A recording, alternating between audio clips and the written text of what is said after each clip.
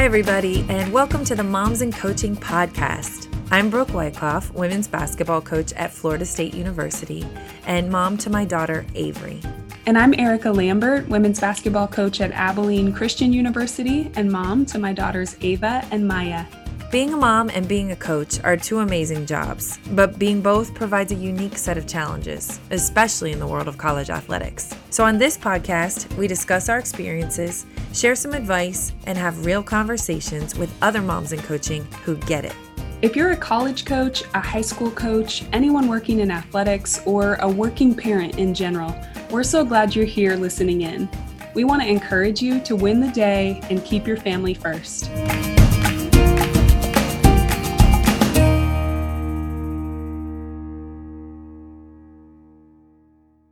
This week, we interviewed Beth Ann Burke. She is the head women's basketball coach at D2 Goldie Beacom College in Wilmington, Delaware, just outside of Philly. Beth Ann is going into her 8th year as GBC's head coach. She's also their assistant athletic director and SWA.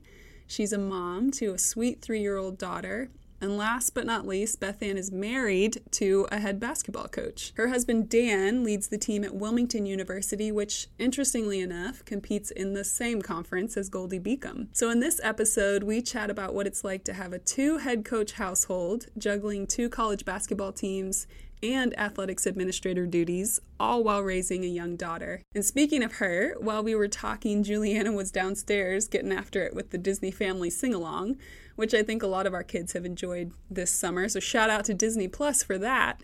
If you've never met Coach Beth Ann Burke, we're excited to introduce her to you. All right, welcome back, everybody, to episode 4 of the Moms in Coaching podcast. As always, I'm calling in from Texas. Brooke's with us in Florida, and our special guest today is from the Northeast. We have D2 head coach Beth Ann Burke from Goldie Beacom College. Well, thanks for having me. I'm really excited to be on. Beth Ann, thanks for being here. We're just going to dive right in and just want to get a little background on you. You have such an amazing story. What really drove you to being a coach?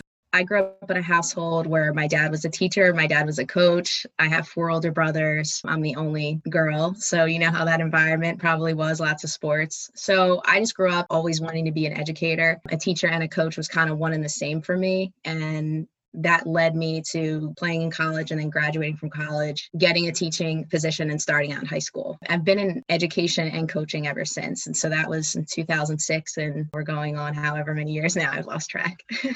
That's awesome. You've had a great career and gosh, you're still young. You're just getting started, right? Your husband, Dan, is also a coach. So before we get into the nitty-gritty of that, how did you guys meet? And because you guys are both coaches, did that affect your timeline of deciding to get married? Talk to us about that. We both went to Chestnut Hill College, which is another school actually in our conference. So that's located right outside Philadelphia. So we met in college and we started dating and then continued on and got married in 2011. And we actually were assistants at the time in our conference. I was at Holy Family and he had stayed on after he graduated from Chestnut Hill, joined their staff. And it really didn't affect anything. I think he was more concerned, how are we both going to do this business? Someone's going to have to make a compromise. And I think it'll work out. We're in an area that's very populated. How many schools are in our area? And I would say for the most part, I was probably right for that. So I ended up getting hired at Goldie Beacom in 2013. And then he got hired at Wilmington in 2014. So we're really lucky. Both schools are 10 minutes apart. And, we're in the same conference too. What were some of those early conversations you were having as you looked out at both being coaches? Are there things that you guys agreed upon at the outset of your marriage or kind of parameters that you set? Like, what if one of you wanted to pursue a job that wasn't in that geographical area? Is that something you talked about? We definitely talked about that a lot. There are always opportunities that come up, but you really have to consider the fact that currently you're in a situation where you're both head coaches. Both of our families are within this area. And not to say you would never leave, but there is something to be said for, living an hour from family. We currently live about 40 minutes from my family. So you have to be realistic and say, are we really going to just pick up and move? And for me, I started out high school, move into the college level, but I never really had to change my location.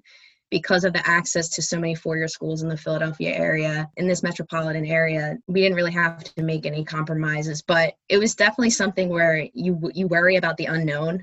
And I would say he was probably more the worrier on that, where I was, it's going to work out and things will fall into place.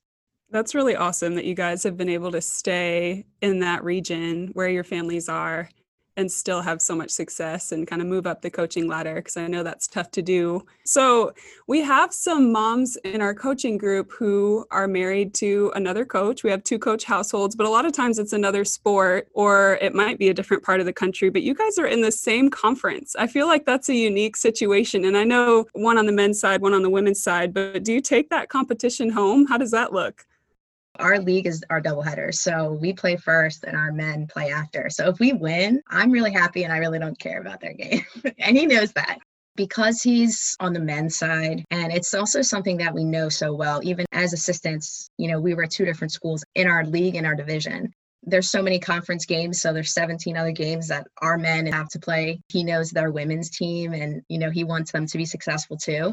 We definitely talk about our teams a lot, but I think it's just more of us having a familiarity of our conference and what we each do, and understanding that, you might be in the middle of dinner and a recruit calls and you have to leave, and you understand that. And then there's times where you might not be able to do everything that you really want to do. You have to make compromises because the other person is doing the same thing at the same time. And so we really have to think about what's important for each individual and then each other's program. And we do that a lot. And you can't be judgmental and you can't tell each other what you would do. That's like the worst thing that you can do, especially with your spouse. So we try to avoid that as much as possible.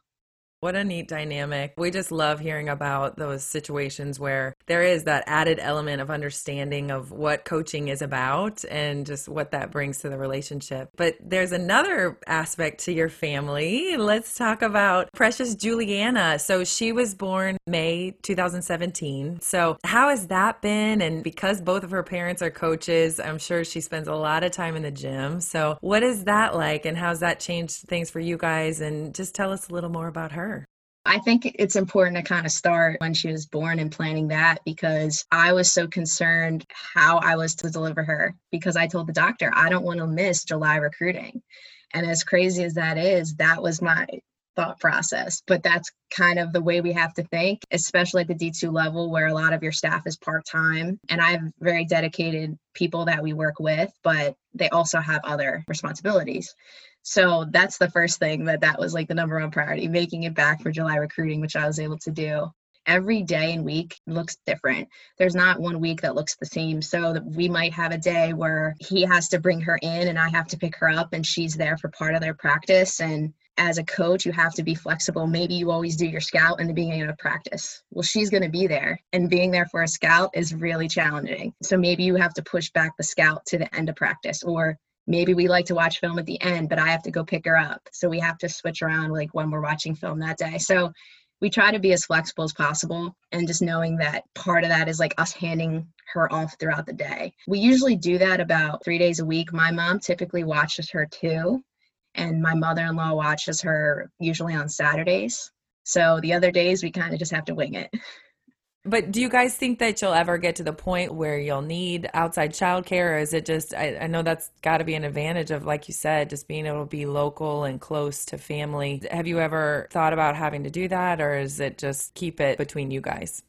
This year, depending on what they do at schools, like she's going to go to a 3-year-old program, so that'll be a lot easier. And she'll be right by where Goldie Beacom is. But so far, it's been just us trying to maneuver it. And especially with most daycares, it's just the hours don't even match what we're going to do. You look at it and you're like, okay, well, we have a game today.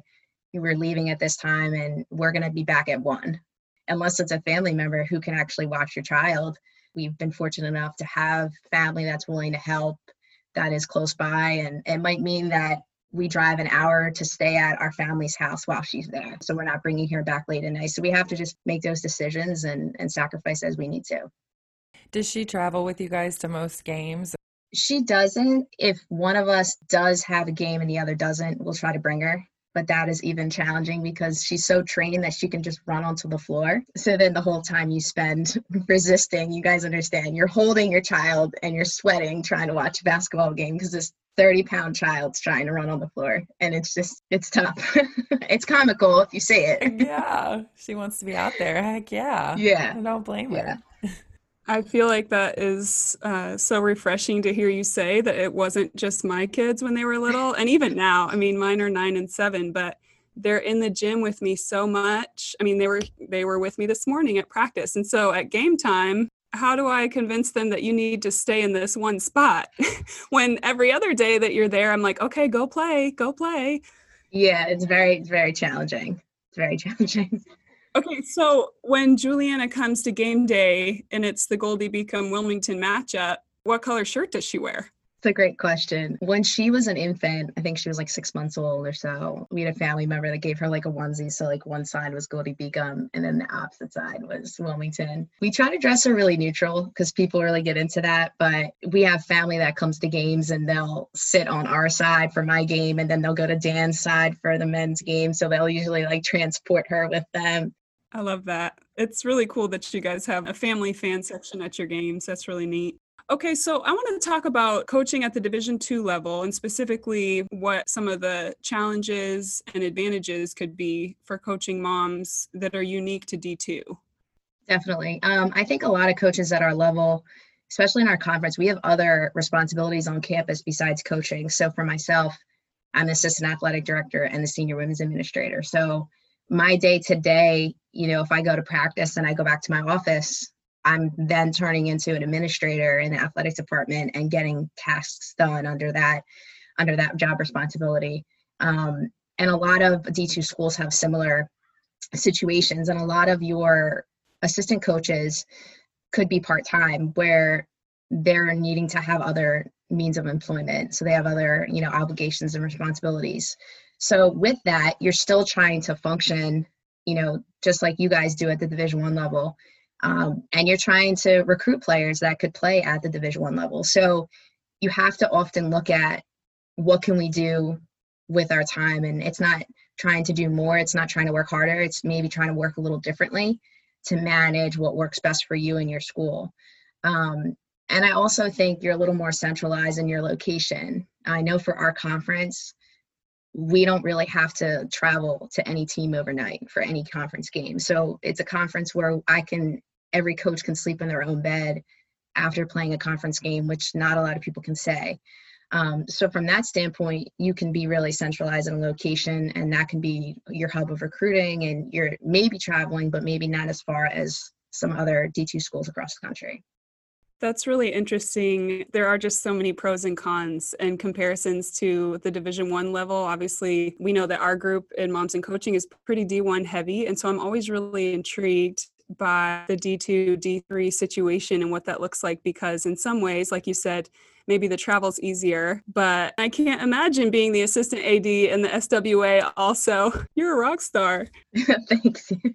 I think a lot of people can get burnout because you're trying to do everything. There's always stuff that you wish you could do better and that you had more time for. Every coach at every level and every position across the country feels that way. Once you get past that, you really just have to look at what's really important. And it might mean that you have to delegate some responsibilities to other people. And even if you have student workers or interns in the athletic department help you, and tasks that maybe you spend time doing, you can pass off. That's the best way to get through, and you make it work. With your role as an administrator, do you feel like your family builds relationships with athletes from other sports more than if you were a D1 coach who was just locked into your own team? Definitely. I would say that I get to know all the athletes that are on our campus, especially all the female athletes. There was a softball athlete that watched my daughter periodically. You do have that interaction, and it's good to get to know those other kids, and then you build those relationships with your own players too. That sounds like a great bonus. It definitely is. Well, speaking of your own players and your team, we always like to talk about basketball because that's what obviously all our passion is besides our children and our families. So let's talk about your squad for a little bit. You guys had a really young team last season, just a few upperclassmen, which is always fun. Fun can be challenging. So that means returning 12 players next year. So what are your goals for next season, and what are you hoping to achieve with this group? I think they're really hungry to have a long season into March. And we're hoping that obviously that happens. And, we were a team last year that peaked way too late. Like we played our best basketball in February, but we missed the first round of conference games and we didn't take care of games we should have early on. And I think that's okay for players to experience because you learn those lessons. And sometimes when you don't have things work out the way that you want them to, it brings you to a situation where you're hungry and you want more. And that's definitely how our group is. And they want to play as long as they can in March as possible. So after that, I'm just looking for them to be really good students and really good people and be close as a team. And that's something that we've kind of taken advantage with the virus. There were a lot of things that we missed with postseason, and I'm sure you guys did as well. Because of that, you kind of communicate in a different way, and you maybe communicate more because you don't have that daily interaction that maybe you took for granted. So I do think that the team coming in this year and even our new players, they're closer with the team than they've ever been before. That's awesome. Yeah, that's been one of the cool things I know I've experienced too, just the difference in communication with everybody and certainly our players. So what has been your communication? What have you guys been able to do? What are your concerns regarding COVID and what the upcoming season or school year will look like? From a communication standpoint, we have a group message and we've been communicating every day, and that's been definitely great. And doing Zoom calls, seeing their faces, because at D2 we don't work out with them in the summer, we might not see each other as much as we have through Zoom, which has been great. And typically at D2, we usually start school right after Labor Day. We have 8 hours of conditioning and lifting and also 4 hours with basketball, so 4 and 4, and we start on October 15th. That's definitely going to be very different because our conference has pushed back all games until after January 1. So for us, we're not going to have that preseason of 6 weeks before we're going 6 days a week with practice, which is going to be different. For new players coming in, they don't need to adjust as much because they don't know what that college season has looked like.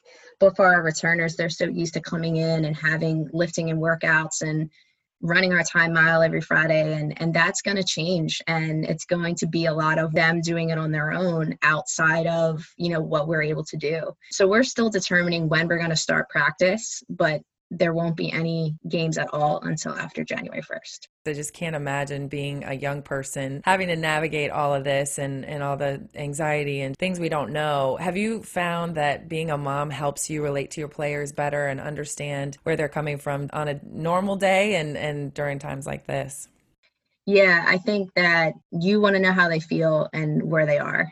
And not that I didn't want to know that before, but how we feel about things and how we're adjusting with things is really important in our day-to-day for our success and the way we're going to thrive in a situation. And we all want our players to be happy. I mean, at the end of the day, we want them to be happy. So even when our last Zoom call, I asked them, how do you feel about this? How do you feel about that? And you have to create an environment where they can share that and they trust that, you're going to listen. So many times we don't listen as adults. We don't. And it's important to really make sure we have the time for them and to be there for them. So I would definitely say that once you become a parent, some of my our alumni that I wasn't a parent, they say that I've gotten softer, which I don't know if I agree with that, but I think it definitely changes you for the better.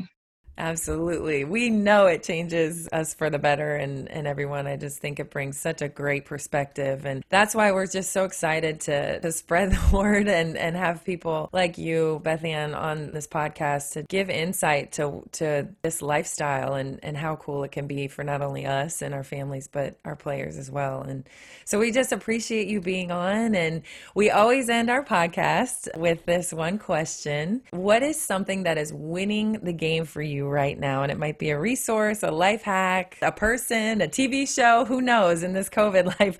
What is winning the game for you? For me, it's getting up in my normal get up time where I start my day and working out with somebody. I have a workout partner and just starting the day and having a routine. It would be really easy to not do that and just start the day whenever, but having the routine and just I'm already up when my daughter gets up and just starting the day positive on a good note. So that's definitely been good for me. That sounds familiar. Erica had that same game winner a couple of weeks ago. That workout and that workout buddy are clutch. Yes. Well, again, Beth Ann, thank you so much for joining us. It was great to get some insight into your daily life, and we just wish you the best of luck. Thank you so much. I really appreciate it. Thanks, Beth Ann. We want to thank all of our listeners for tuning in to the Moms in Coaching podcast. We hope you'll join us again for our next episode. Also, we'd love to hear from you. You can email us at momsincoaching@gmail.com or follow us on Twitter and Instagram @momsincoaching. Bye, everyone. Until next time.